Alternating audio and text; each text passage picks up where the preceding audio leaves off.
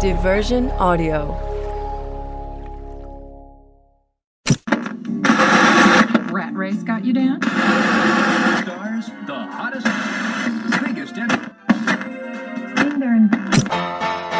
Joni loves Chachi. Baywatch Nights. Joey. Yeah, spin-offs from massive hit shows don't always work, do they? But on September the 16th, 1993, one that didn't just work, it won even more awards than its predecessor first aired. So, pour yourself a sherry and nibble on some tossed salad and scrambled eggs. Dr. Crane is in the building. You take that back! You make me! I will make you! I don't see you making me. Oh, yeah? Well, here's making you. Oh! Stop it! We're psychiatrists, not pugilists! Can't believe you fell for that! Oh! We were on the prey! Well, what's the show about? It's about nothing. You did it, Betty? What you talking about, Lewis? Marsha! Oh my God! They killed Kenny! I am more from more. No. That's what she said!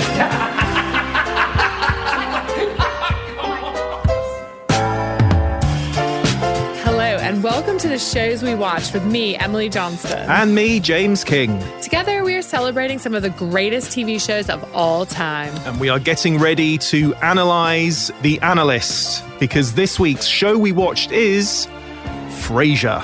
Yep, that's right. And there's a reboot on the horizon. Wow.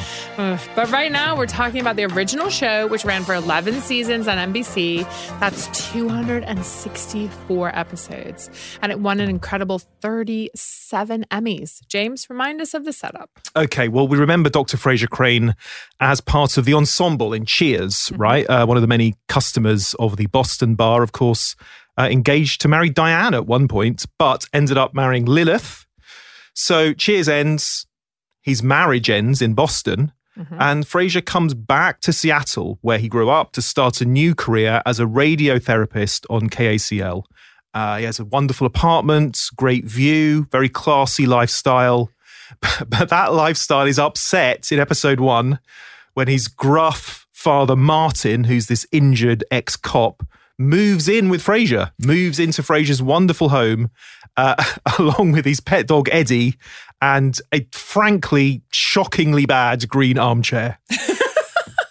So that's how Frasier begins. A spin-off, of course, from Cheers, which you watched, right? You watched Cheers? The whole of America watched Cheers. Yeah, I think it's kind of like you guys loving the Beatles. Like, something you got to do. Like, go to a place where everybody knows your name. Yeah. And it is, I'll be real honest with you. Frasier was not something that it was one of those shows that's like Friends in America, because it was syndicated to so many places that you would watch it. It would like be on a network where you switch on the TV and it was just there. So for me, I watched Frasier really in bits and pieces. I didn't watch it, the way it was meant to be watched. And I think it is one of those shows where you can just duck in and duck out, just like Cheers.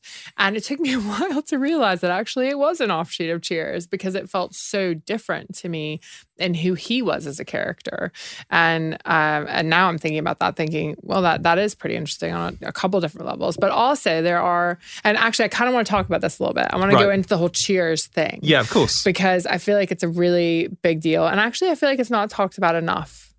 What, Cheers being a big deal? Well, Cheers being what was before Frasier. Yeah, because I suppose you have to do this if you're taking one of your cast members, and it was a big cast in Cheers. Yeah, it's a huge ensemble. You're taking one of them and giving them their own show, is that you have to flesh them out, don't you? Is that they're not necessarily going to be exactly the same as they were on the original show. Frasier in Cheers is very different to Frasier on Frasier. It feels very different. And I actually had to go back and watch a few Cheers episodes to make sure I wasn't making this up in my mind, because I did feel like in my head, they are two different characters. And there are a few things actually that when you read about it, there are a few things that don't line up. Like there's a moment apparently in Cheers where Frasier tells Ted Danson's character that his dad has died. Right. And obviously they retconned it. This is what everybody's doing. Yeah. And so he said, oh, I was just mad at my dad. And then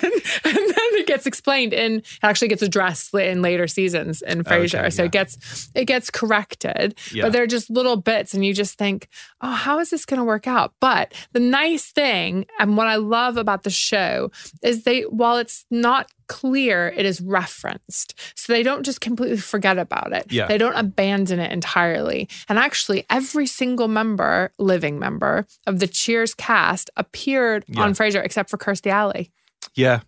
And they're great episodes, actually, when they come back briefly, like when Woody comes back. Yes. Woody Harrelson, it's a really funny episode. So it is nice that occasionally they just nod back to that.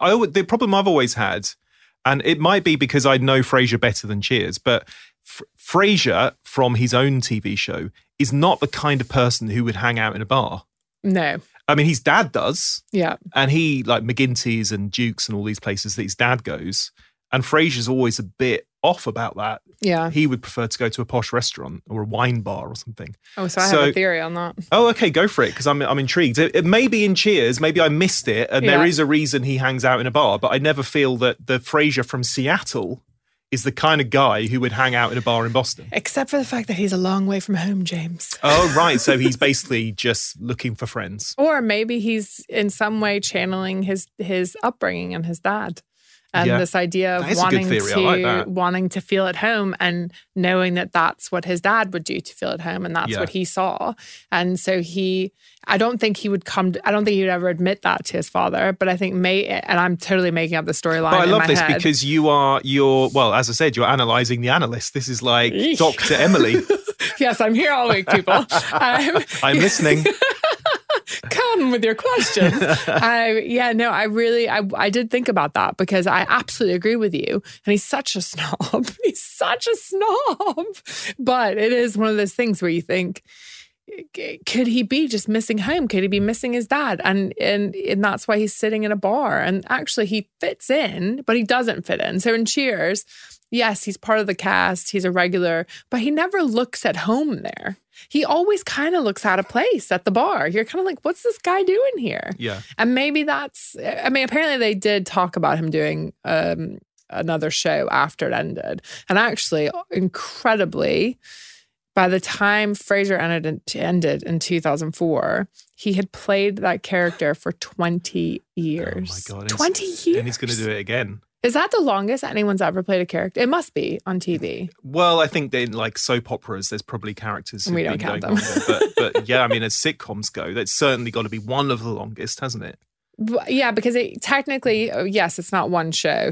But he is the same character. Same character, yeah. A little bit. Yeah, but apart from those slight tweaks that we mentioned, and even his snobbishness that you said, although I can't imagine him as Frasier from the TV show Frasier hanging out in a bar, that snobbishness is accentuated for the TV show Frasier. Yes. So it wasn't there as much in Cheers. No.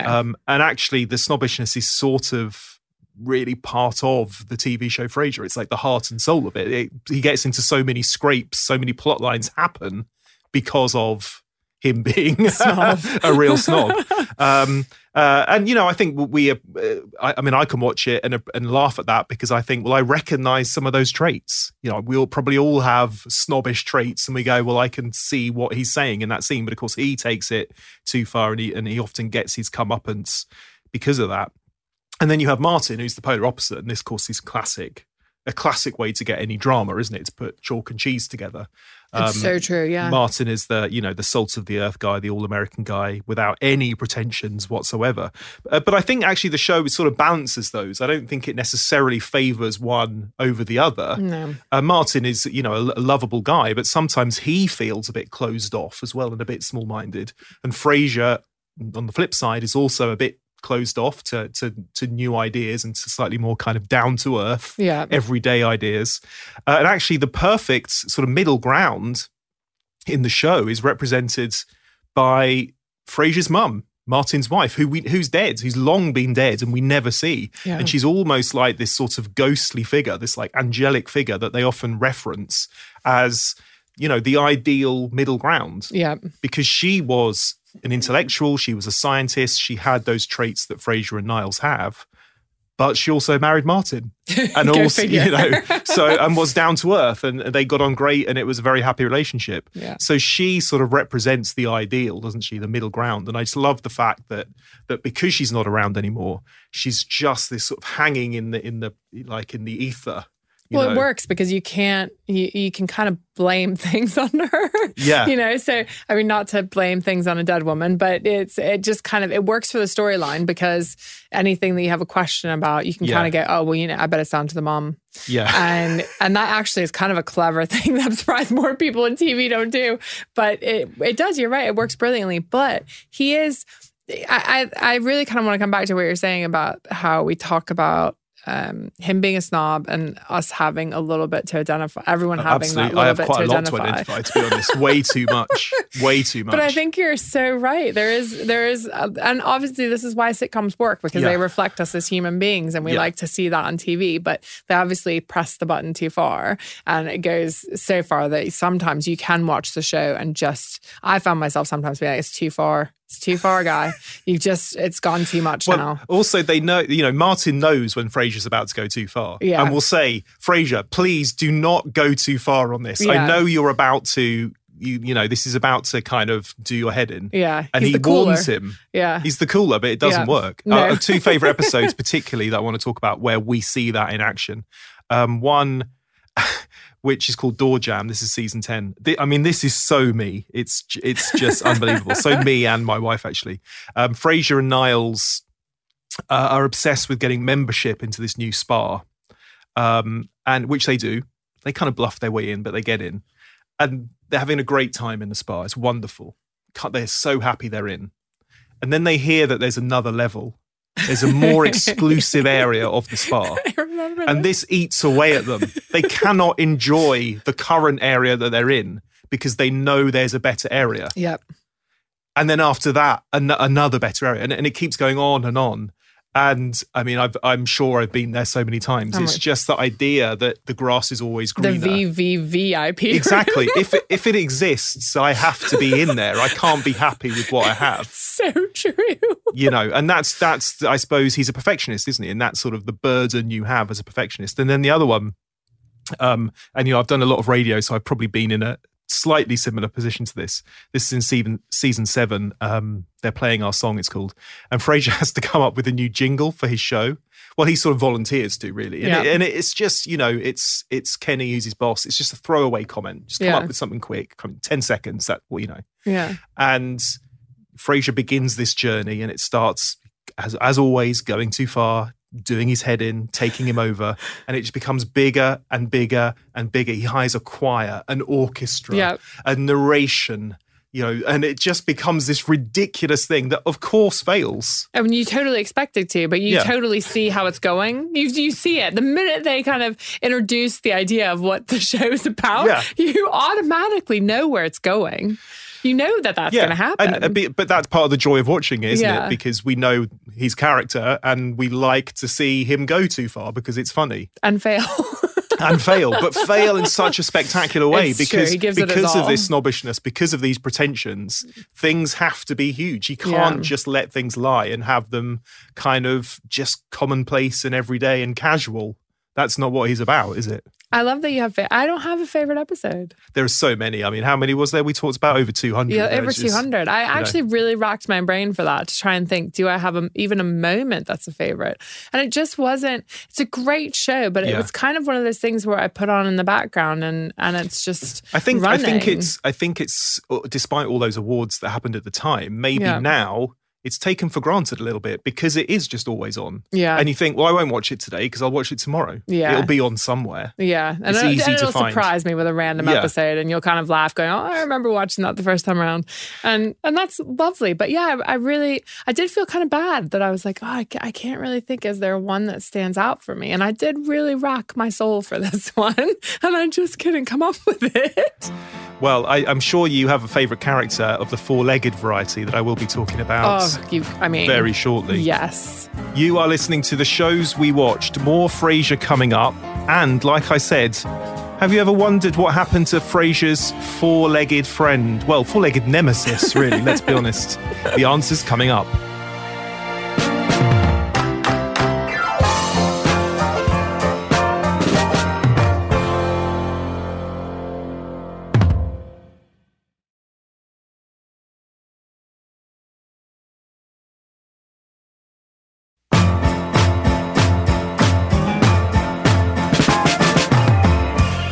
This is the shows we watched with me, Emily Johnston. And me, James King. We are talking all things Frasier.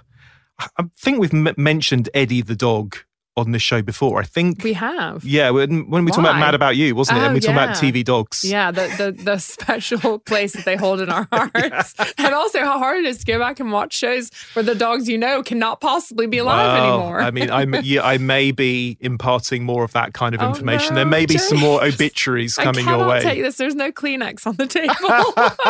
So whatever happened to Eddie? He's dead, isn't he? Of course he's dead. Go ahead and lead with that, why don't you? Real name, Moose. Okay. Oh, cool name. Well, yeah, kind of cool, but why would you call an animal another animal's name? Well, because he's so small that I think they probably wanted to give him a name that fits his personality, and it was big, wasn't it? Okay, yeah, fair enough. I'll go with that. You weren't expecting that. I wasn't. I didn't think you'd have an answer to that. There we go. I have an answer for everything, James. So Moose died in June 2006, 15 years old. But he was only the first Eddie, because towards the end of the show's run, Moose was getting on a bit, and he was replaced by another Jack Russell Terrier called Enzo. Do you know who Enzo was? No. Moose's son. What? What? So Eddie... Did nobody notice that they had replaced? Well, I can't see the join. I mean, I can't tell. I mean, I'm not a huge dog person, so I can't tell the difference. I can't tell when it's Moose and when it's Enzo. Presumably, one season ends with Moose, and then the next season would begin and it'll be Enzo. I'm trying to remember the markings, and I can't remember them right now on the dog, but I think, I guess if you're not really paying attention, as long as he has some of the crazy characteristics, you'll be fine. He can stare. He can stare out Frasier. That's what he mainly has Apparently to do. that's a genetic thing. But actually, I read I think it was the dog handler or something who said this, that Moose and his son Enzo actually hated each other. And what's brilliant is that obviously it's a show about fathers and sons and the fractious relationship that they have. So even the dogs, the father and son dogs didn't get on with each other. Oh, I would have loved that if that was actually part of the storyline somehow. Do you know what happened to Enzo? What happened? He's dead. What? They're all dead. Like, this show was how many years old? He died in 2010. Poor bless Enzo. him. I hope he had a good life. Did he do anything else in his career? Well, actually, there was a movie. I remember watching this. I think Kevin Bacon was in it, called My Dog Skip. Do you remember that movie? It was probably like maybe late 90s, early noughties. And I think both of them were in that as well. I thought you were going to say, what was the black and white movie that won the Oscar? Oh, The Artist. Yeah, I thought that you were going to say that he went on to play. That would have been amazing. Yeah, no, I think they were busy with Frasier. That kept them busy. They didn't have time to do other things, Emily. He's a busy in-demand dog. Yeah. Good for him. And of course, we lost the great John Mahoney as well, who played Martin. Yes. Back in 2018. He was so brilliant. And had a long career. I mean, he's been in loads of different things. I loved him in Say Anything in the late 80s. The Cameron Crowe movie. So brilliant. So good. But of course, very different to Frasier. And that's the gag. I know that's the gag. Yes. But do you sometimes think they're too different? I mean, even the way they speak, for example. Are we going to go down this road? I think we're going to have to. I think it's the elephant in the room. It's a big... I feel we're taking a risk here. Yeah, and bearing in mind that Frasier is one of my favourite TV shows of all time, so I don't want people to think this is a criticism. But I think when you watch it as many times as certainly I have, and a lot of people have, you do start to look for things where you go, actually does that work? Mainly, how do you all sound so different? You all sound like you're from every single person in the cast. I mean, I get it. Like, his producer is she's Midwest, right? Yeah, Roz. Yeah, Roz is Midwest. Dairy Queen, isn't she? Daphne is Manchester? Yeah, I mean, that's a whole can of worms. Well, let's wait. No, we have to keep this in mind, because I want to come back to her, because obviously I'm American. Although I lived here for 20 years, I'm horrible with accents. So I really want to know if that is true. But I want to start with Frasier and Niles. Right. Because obviously they sound completely different than their dad. Like, not even... completely different universes. And sometimes they sound British. And I feel like, you're not British. And I don't see that have you gone to boarding school in England? Like, well, they did. I think Frasier did go to either Oxford or Cambridge briefly. But certainly, like, it's for a year or something. It's not enough for you to pick up that accent. And then he went back to America. You maybe So have as an American, are you saying that your ear can pick up different regional accents between Niles and Frasier? Yeah, they don't even line up with each other. Right. So that's why it's almost like one of them went to school in one part of England. And that's why I was like, did you spend all of your schoolboy education in England and one of you went to school in like Wales and the other one went to school I think in, like, I remember at Eton? Googling David Hyde Pierce to see if he was English. Okay. You know, because I agree with you, is that I think maybe you often see this in American shows where you have to have someone who is sort of refined and they sound well-to-do. British. What They is always that? sound English. I don't get it almost, okay, so it fits perfectly with his whole snobbery gig, right? So it fits because he has this voice that does sound quite pretentious and above everyone around And that's him. what we all sound like in England. Oh God, I'm going to get so railed for that. It just bugs me. I think it is the one thing that when I watch that show and you listen to the dad, and again, we can blame this on the mother that no longer exists because what do we know about her, really? Yeah. And what was her accent? Yeah, exactly. Was she British? Because maybe that's the thing, that they grew up with her I don't and think she was. I don't think she was either. So I just don't really understand. And also, he lived in Boston for a very long time. And there's a very distinct accent that you pick up when you're in Boston. And it only takes me a couple months before I'm talking like I live in Boston. You sound like Mark Wahlberg. Exactly. But I really don't get it. And if he picks up accents that quickly, why didn't he pick up a Boston accent? Yeah. But it just bugged me when I watched the show. And okay, so that's, I've said it. I don't need to say anymore. It bugs me. Tell me Daphne. Okay, yeah. I mean, I'll get on to sort of other things about the female characters in a second. But with Daphne, actually, Jane Leeves, I think, has apologised for her accent. Has she? And Jane Leeves is English. And I don't. She used to work with Benny Hill, I think. Where's she from? What's her original accent? She's not from Manchester. I believe she's southern England. Manchester is northern England. Yeah.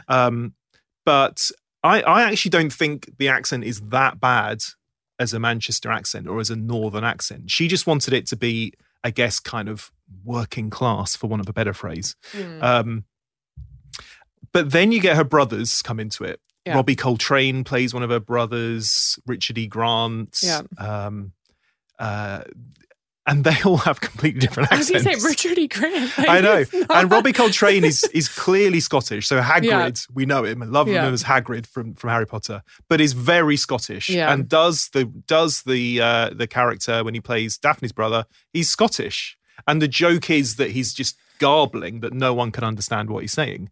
But it's very clearly Scottish. Maybe he went away to Scotland for a few years. But then Richard E. Grant, he's a very well-spoken he sounds very London to me, Richard E. Grant. Southern. Yeah. And there's even an actor, I can't remember what he's called, who's another brother.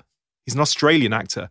What? They threw an Australian But in he there. does a Cockney accent, so he doesn't play Australian, but he does Cockney. But none of this adds up unless Daphne's brothers have all just gone off to different parts of England. I think it adds up to the fact that they went, nobody in America is going to know what the heck anybody sounds like. So we can throw every accent that has a little bit of a flair that makes everybody go, ooh, foreigner, and we'll be happy. Because it is true, actually. I have friends that come over and they'll sit next to a Kiwi, an Australian, a Londoner, and somebody from Northern Ireland, and they'll just think that they're all from the same place. I'm like, these are completely different accents. What is happening? And I might not be able to tell you where someone is from in England, but I can definitely tell you if they're not from England, if they're from Ireland or Scotland or Australia or South Africa or New Zealand. And I think maybe...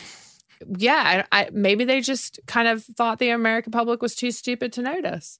And it's Anthony LaPaglia. He's the Aussie guy who played her brother and did it as a Cockney. So again, I love Frasier, one of my favourite shows, but I think because it's so much part of the furniture, because I personally have seen it so many times, these things, you start to really pick at it.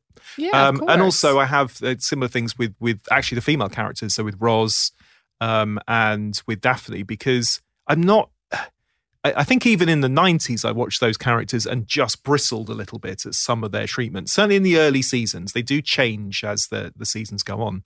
As the world changes. As the world changes. Yeah. But also, I guess, as their characters grow up. I mean, Daphne, who starts off as Martin's, live-in nurse, becomes much more than that and becomes part of the family and, has a relationship with Niles. But she starts off as a psychic. That's kind of the gag, isn't it? That she's psychic. Yeah. And a bit... away with the fairies and a bit ditzy. And they do dilute that. Yeah, as the they really series goes on, do. which is good because quite quickly, actually, I feel yeah, like. because I think first of all, I think the joke wears thin quite quickly. Yeah. But also, she's sort of disparaged a little bit by the brothers who just and by the audience. The jokes are on her a lot of the time when she's being psychic. And then with Roz, I mean, it's a tough one with Roz because actually you can watch it and go, Roz is amazing because she's a very sexually confident woman. Brilliant. Yeah. But in terms of the TV show, she's also the butt of a lot of jokes. And it's kind about of sad. That. Yeah. It actually ends up being sad. And I'm not sure if that's because I'm a woman who's also single. Well, because she never finds love. Is that what you're saying? Yeah. But also because she just keeps striking out. Yeah. And there's hope and then there's disappointment. And actually, that treatment of that whole situation, while we laugh at it, is you watch it again and you kind of think, yeah, that is a little sad the way that's... she's the butt of a joke because of it. Yeah, absolutely. And you know, Frasier and Niles aren't perfect, but they're the ones who like to you know, essentially shame her in terms of her Which behavior. I find hilarious coming from those two. Yeah, and Frasier like dates all kinds of people, and he's so punching above his weight on most occasions. And Niles is just clearly in love with someone. Yeah. You know, I mean, it's just the whole thing is hilarious. Yeah. And actually, that's what I mean by as the world changes, because if you look back at, you're still in a time period where maybe things were a little different, and as things started to evolve, the show evolved with it. I feel a little bit. Well, Daphne definitely evolved, but I just think Roz, who you know, and Frasier was always at pains to point out that she was a great producer, a great career woman, you know, really smart, and she's a brilliant character. And Peri Gilpin, who played her, I think is fantastic. She is, yeah. But there is just the gags about her sex life just rile me a bit, and I don't, much. Yeah, and it's you know, and I suppose on the plus side, both Daphne and what, my head's gone. What's she called? Daphne and Roz. Roz, yeah. How bizarre. I was just talking about her a second ago. I suppose on the plus side, both Daphne and Roz also ridicule Frasier and Niles. They absolutely love to, you know, burst their pretensions. Yeah. So they're smart, they're funny, they're witty people. But just those little quips about Roz's sex life. And it does make me wonder if this reboot on the horizon, how is it going to be in today's climate, and how is it going to change? And that's fascinating, actually. Yeah. How would we look at a character like Roz in 2022? Well, I think the thing that bugged me in particular about Roz is she's seen as a bit of a ball buster. Yeah. But then there's a sad tinge to the fact that she is that. So it's not female empowerment, really, because she is someone who will stick up for herself. She's someone, she's like, I'm happy happy and sad, but you know, I can take care of myself. I can do this on my own. Obviously, I want to have a love life, whatever. But she's like, she should have been this empowered female character, and instead she had two men that kind of kept putting her in her place in a way that wasn't a career aspect, but by this love life that was told throughout the story. Yeah. So it's an odd chemistry there. Yeah. And I agree. When you go back and you watch it, is when you don't really see it the first time, and then you go back and you watch it again. You're like, ooh, there's a little bit of something sour here. Yeah. This is the joy of going back to these 90s shows, isn't it? Joy and pain. Exactly. And that could be the tagline for the show. The shows we watched, joy and pain. That's so sad. But go back and watch it. It's great. Yeah. Oh my God, I love it. It's literally one of my favorite shows. So good. Emily, thank you so much. Thank you, James. The Shows We Watched is a production of Diversion Audio. If you'd like to send us an email, a voicemail, a comment, an idea for a show, or you just want to say hi, our email address is theshowswewatched@gmail.com. That's theshowswewatched@gmail.com. We would love to hear from you and may use your message in a future show. But you can also get in touch with us on social at The Shows We Watched, or visit theshowswewatched.com. And you can find me at Emily Jane Johnston and James at James King Movies. This season was written, researched and hosted by me, James King, along with my co-host, Emily Johnston. And our supervising producer and sound mixer is Mark Francis, concept by John Tuttle, head of marketing is Erica Farmer, and the original theme music is by Tyler Cash. The Shows We Watched was recorded at Vox Pod Studios in London, and our executive producers are Jacob Bronstein, Mark Francis and Scott Waxman for Diversion Audio.